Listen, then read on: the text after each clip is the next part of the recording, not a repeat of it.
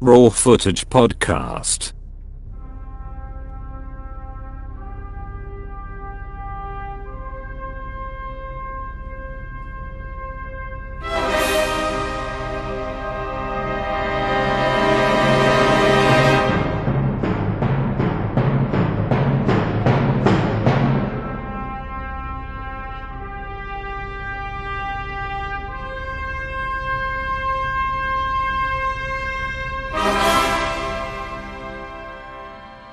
So, there really is only one place to start with the review of the 2022 Oscars.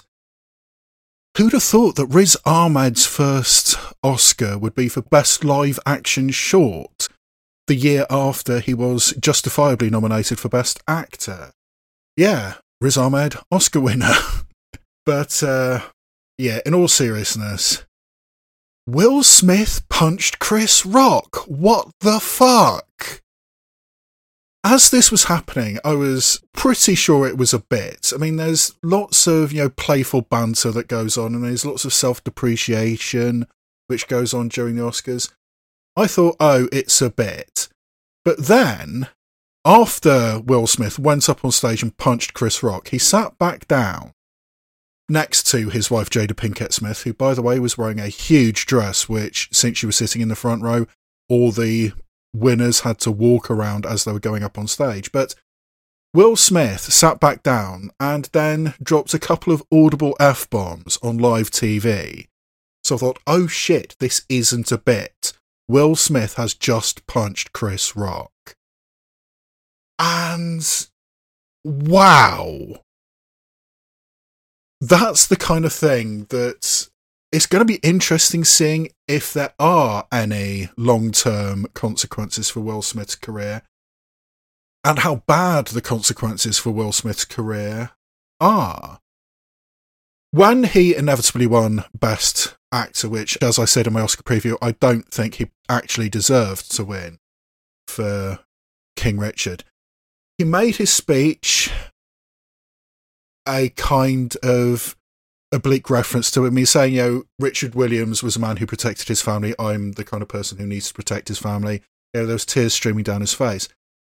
He notably apologised to the Academy. He apologised to his fellow nominees, but he did not apologise to Chris Rock.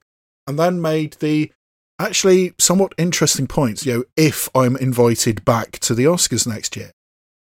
Which I think is not out of the realm of possibility that he could just not be there. I mean, I think I see this going one of two ways. Either Will Smith is not going to be at next year's Oscars, or he will present Best Actress with boxing gloves. I'm sure of it. Either they're going to make a joke of it, or he's not welcome. And it's going to be really interesting seeing which one it is, because not only did this happen, somebody punched somebody else live on stage at the Oscars, the fact it was Will Smith doing it was really, really interesting. You look at Will Smith's career, and it is notable that he has been very, very careful about how he presents himself, his image. You look at his IMDb page, and it's full of heroic figures, it's full of action movies. He very, very rarely plays villains. Looking over his IMDb page, I think there's only 3 roles you could say are villains. Focus, where he plays a con man, but he's the protagonist of the movie. Suicide Squad, where the whole point is that he's a villain and he is the protagonist of the movie. And Gemini Man, where he plays a hitman, but the whole point is that he's trying to protect himself and his potential target from another hitman, also played by an digitally de-aged Will Smith. So, yeah, he is very, very careful about his public image. He hasn't done anything remotely controversial since 1993, where he was in 6 Degrees of Separation, playing a gay con man. I mean, he was just getting out of Fresh Prince. Basically, that was him saying, look, I can be an actual actor. I can be a proper actor. And he's been very careful about his image ever since. I mean, desperately trying to get an Oscar. I mean, Collateral Beauty, what the fuck? But he did get nominated for Ali, and I think he should have won for Ali. But it just so happened that that was the year that the Academy decided that we're going to make up for the fact we didn't give Denzel Washington the Oscar for Malcolm X, so we're going to give it to him for Training Day. And Training Day is an inferior performance to Malcolm X. It's also an inferior performance to Will Smith in Ali. But that's the way the Academy works. He was due, so Will Smith lost out.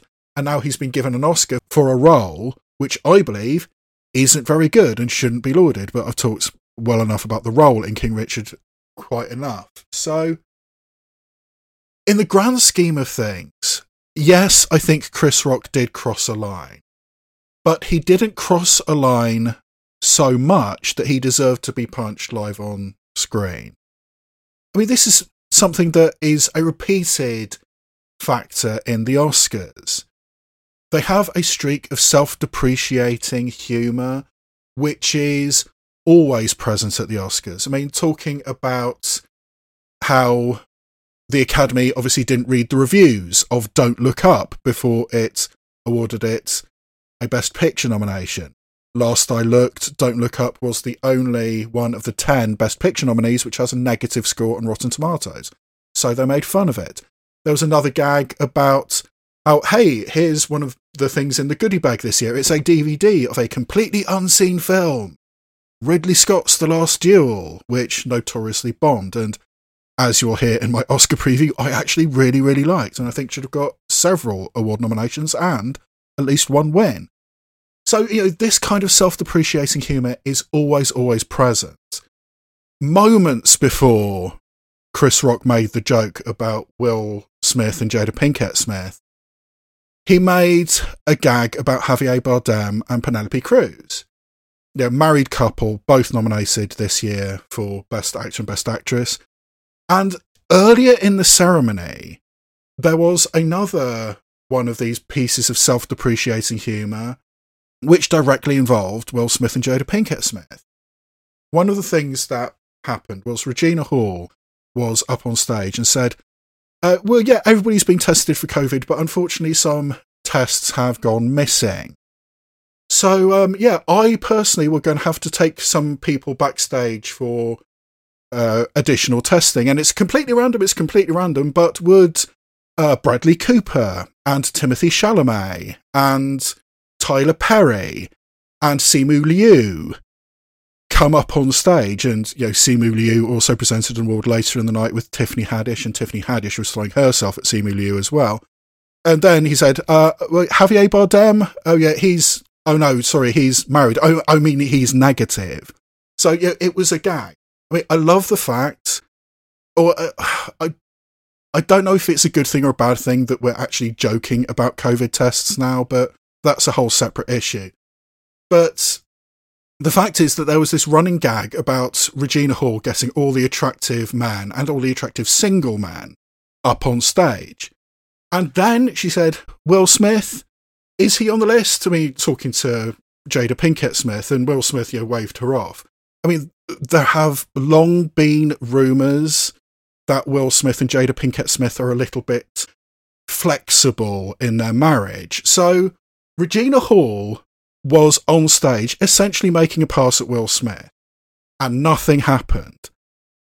And then later in the ceremony, Chris Rock made a gag which, yes, did go over the line, and he got punched for it.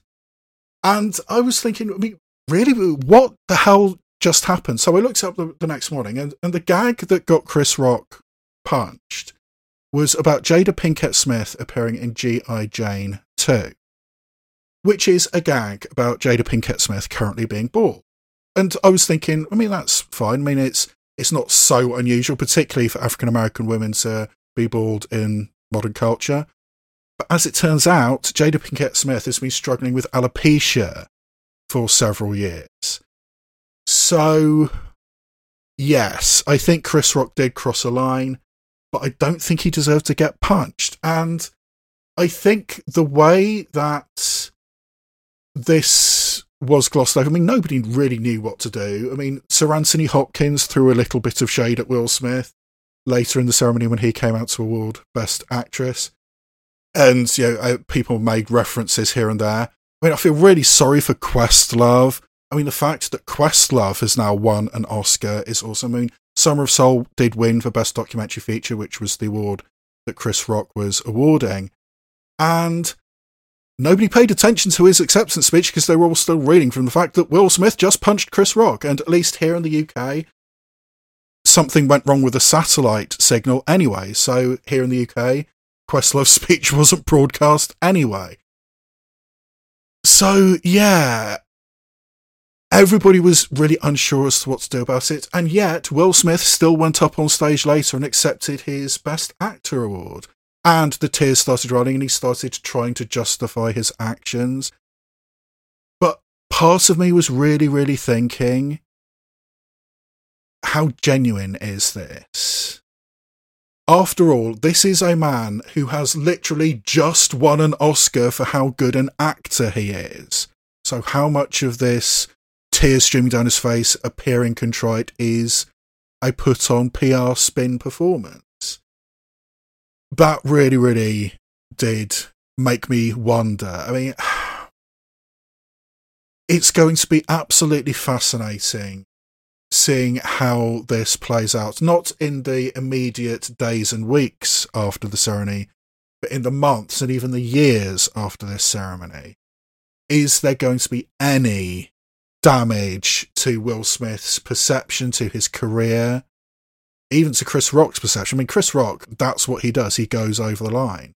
He's made some very, very distasteful jokes, and that was the one that got him punched on live TV. But anyway, it's going to be really, really fascinating to see how this plays out. But it's quite similar to a few years back when a non-award related thing caused enough controversy that it kind of overshadowed what won the night. The screw up that Warren Beatty made about La La Land over Moonlight overshadowed the fact that Moonlight, a film about a queer black man, won Best Picture that night. Nobody remembers that. They only remember the screw up. And the fact that the 2022 Oscars will forever and always, I'm sure it will be forever and always known as the Oscar ceremony where Will Smith punched Chris Rock, that the fact that Coda won Best Picture will be overlooked. And that is the first time in such a long time I have been genuinely surprised by a Best Picture winner. In the run-up to the Oscars, it was largely seen as a two-horse race between Kenneth Branagh's Belfast and Jane Campion's The Power of the Dog. I marginally preferred Kenneth Branagh's Belfast, but either one would, in my mind, have been a very worthy, very prestigious winner. But Coda snuck up at the last minute. The fact that Sian Heder did not get a Best Director nomination, the fact that Coda did not get a Best Editing nomination, which is often a very good indicator of what's going to win Best Picture, this was a very, very last-minute thing. Coda only got nominated for 3 Oscars, and it won all of them. Best Adapted Screenplay, which again surprised me. Best Supporting Actor, which was absolutely expected, but as I said in my Oscar preview, I actually don't think Troy Kotsur deserved that, but I'm perfectly okay with him winning. I think it was good, just don't think it was as good as the others. And Best Picture was the other one that Coda got nominated for and won. So, yeah, I think what's happened here is preferential voting influencing the results. Best Picture is the only category at the Oscars which has preferential voting. You rank the nominees 1 to 10. In every other category, it's just what is the best in this category and you tick one box. But in Best Picture, it's 1 to 10. And you see who's got the most votes, and if not enough people have got that votes, then who's got the most second place votes, etc., etc. And I think what has happened here is enough people had Coda as their second or third favourite film on the list that it snuck up behind The Power of the Dog and Belfast. these lists are never ever published, but I would be fascinated to see which film got the most first placed votes, because I'm willing to bet a lot of money that it wasn't Coda. I think Power of the Dog probably got the most first place votes, but enough people had Coda as the second or third favourite film that it snuck up and took over. And yeah, that really, really surprised me. It's a fine film, it really is. I think it's enjoyable, it has lots of visibility for disabled actors. Both of the parents in this film have Oscars. I mean, there's only ever been 2 deaf acting Oscars handed out, and both of them were in the film Coda. I mean, Marlee Matlin won, 25 odd years ago? For Children of a Lesser God, I think it was called. But it presented the somewhat awkward situation that, I mean, as I said, the tradition is that last year's Best Supporting Actress hands out this year's Best Supporting Actor. And last year's Best Supporting Actress was Ye Jung-yoon, a Korean actress who doesn't speak particularly good English. So she was handing an Oscar to Troy Kotsur, a deaf actor, and because Troy Kotsur had to sign, Ye Jung-yoon had to stand awkwardly by his side, just holding his Oscar while he gave his acceptance speech. So we had the Korean actress Ye Jung-yoon handing off to the deaf actor Troy Kotsur, where spoken English is not their first language in either case. And yeah, it's going to be really interesting seeing how they handle Troy Kotsur at next year's ceremony, when he will be expected to hand out Best Supporting Actress. But regardless, it's interesting. But yeah, Coda got nominated for 3 awards, won all 3 of them, and The Power of the Dog only won for Best Director. And that's the first time that's happened since The Graduate, apparently, that the only Oscar that a film won was Best Director. And the only win that Belfast got was for Best Original Screenplay. And I didn't realise that was actually Kenneth Branagh's first Oscar. I mean, when I did the Oscar preview, it kind of glossed over that he'd been nominated loads of times, but that was his first win. And he also holds the record for being nominated in the most different categories. But yeah, Kenneth Branagh has finally got his Oscar, and I think that was absolutely deserved. I was sure that Licorice Pizza was going to win it for Best Original Screenplay, but regardless. It was weird how the Oscars got divvied up, although something happened this year which is becoming increasingly common, in the fact that one film won all the technical awards, or the vast majority of the technical awards. Dune won 6 Oscars, all in so-called under-the-line categories.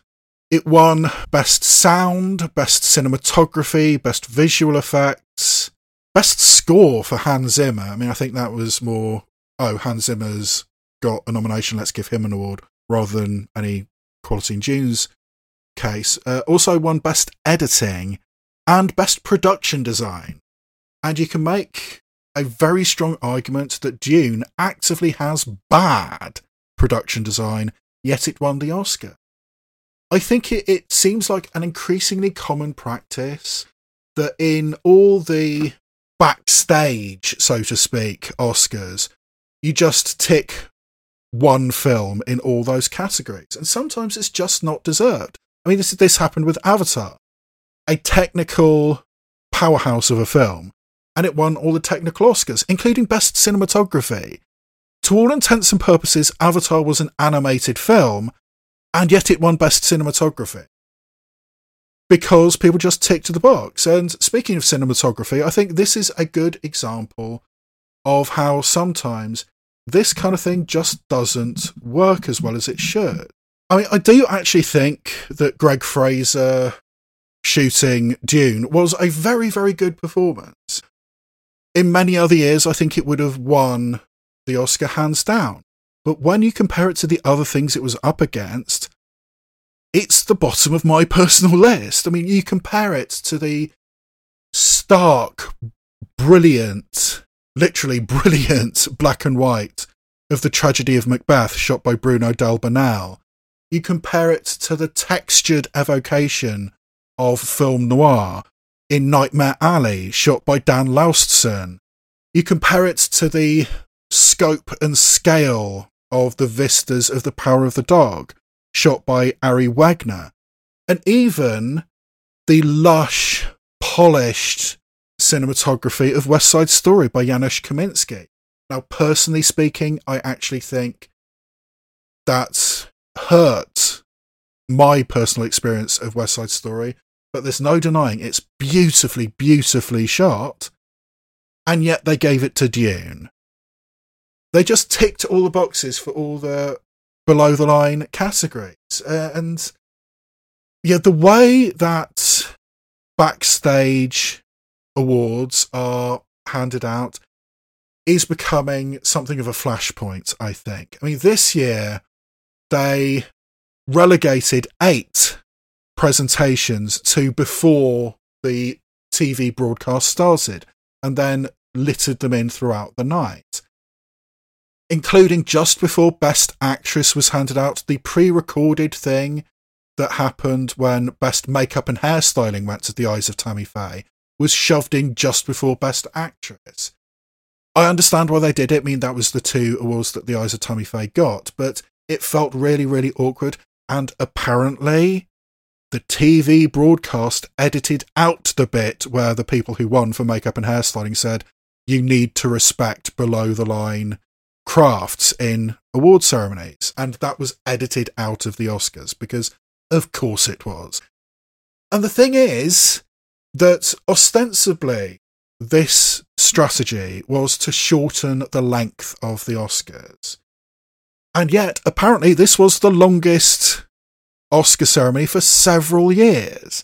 So that didn't work. And yes, you shove things like Best Editing and all the short subject awards and Best Sound off before the ceremony starts. And then you have things like Tony Hawk, Kelly Slater, and Shaun White introducing a package celebrating the 60th anniversary of James Bond. You have Francis Ford Coppola, Robert De Niro, and Al Pacino coming up on stage to celebrate the 50th anniversary of The Godfather.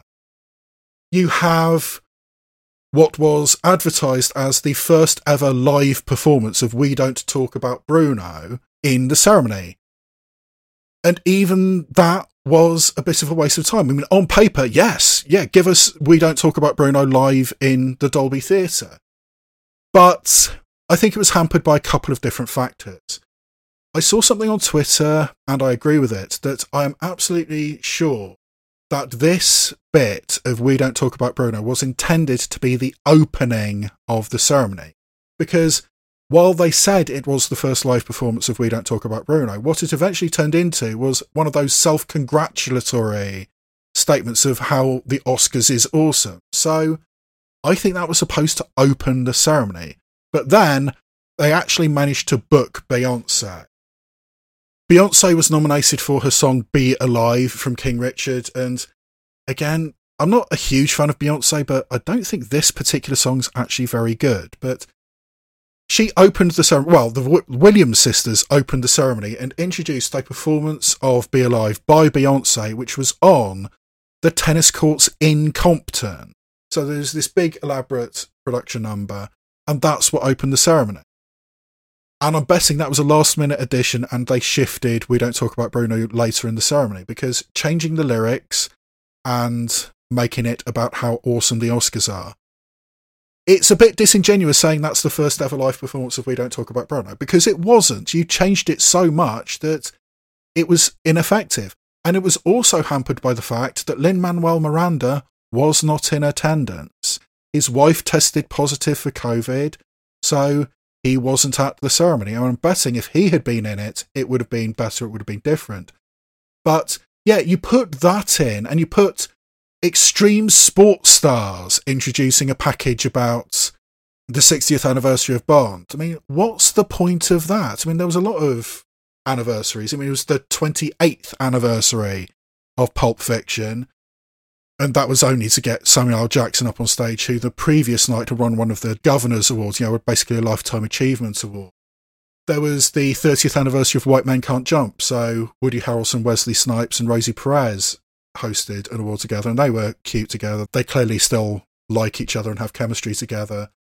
Oh, and it's also the 40th anniversary of Cabaret, so Best Picture was presented by Lady Gaga and Liza Minnelli, and Liza Minnelli is not doing well at all. That was uncomfortable on several levels, and it was also the climax of the show, and Lady Gaga had to do so much work there. On paper, that was a lovely gesture. In practice, I don't think they should have done it. But yeah, I mean, lots and lots of stuff like that. And also, they shoved in things. Here's the fan-selected stuff.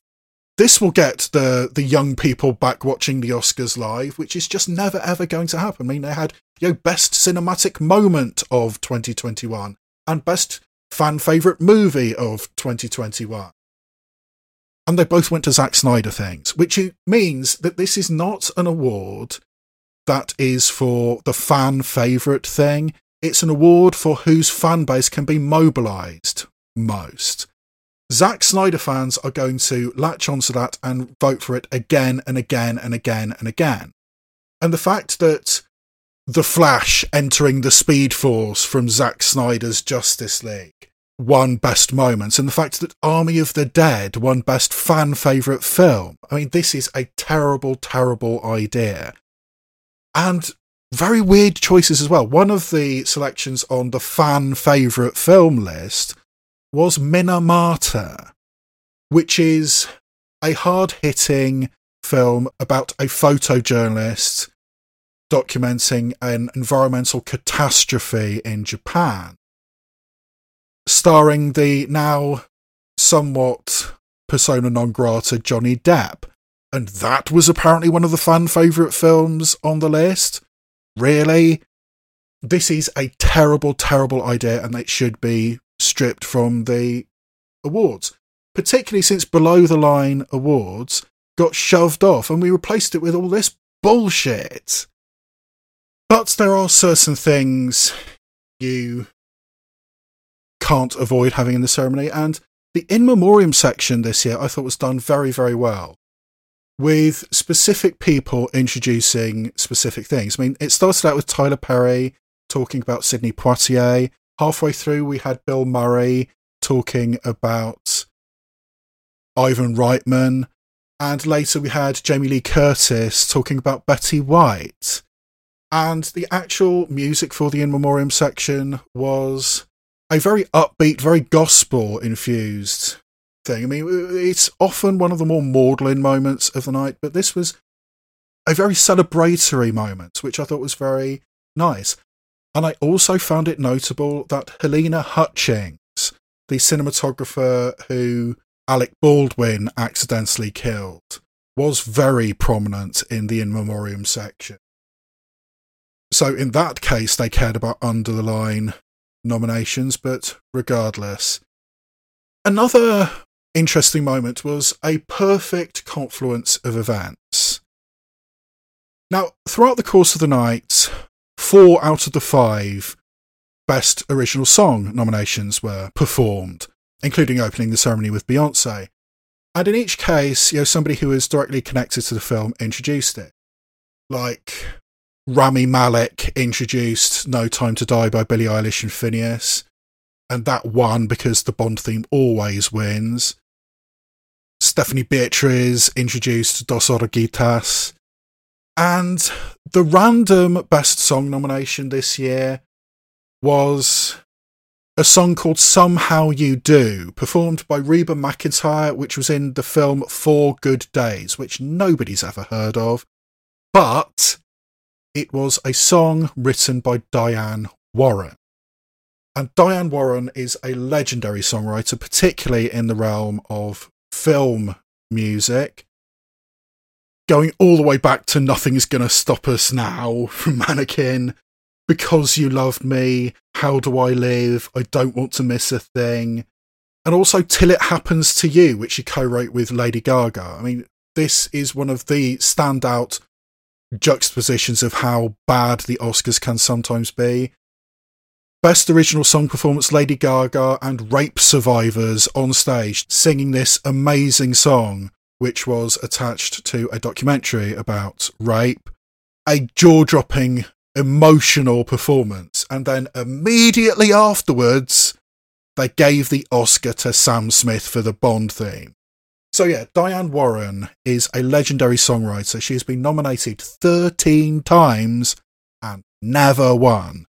And she got nominated again for this pretty unremarkable song in a very unremarkable film. I did look her up. She's in the top 10 people who've been nominated the most but never won. The introduction to this song was done by Mila Kunis. And Mila Kunis is one of the actors in 4 Good Days. It's apparently a film about surviving rehab with addict Mila Kunis causing troubles for her mother, Glenn Close. So Mila Kunis introduced this performance by Reba McEntire. And very coincidentally and very conveniently, Mila Kunis was born in Ukraine before emigrating to the United States when she was about 6, I think it was. So that was a perfect, gold-plated opportunity to talk about Ukraine and to put up donation links on screen. So yeah, that was, I think, the only time that Ukraine was explicitly talked about in the ceremony.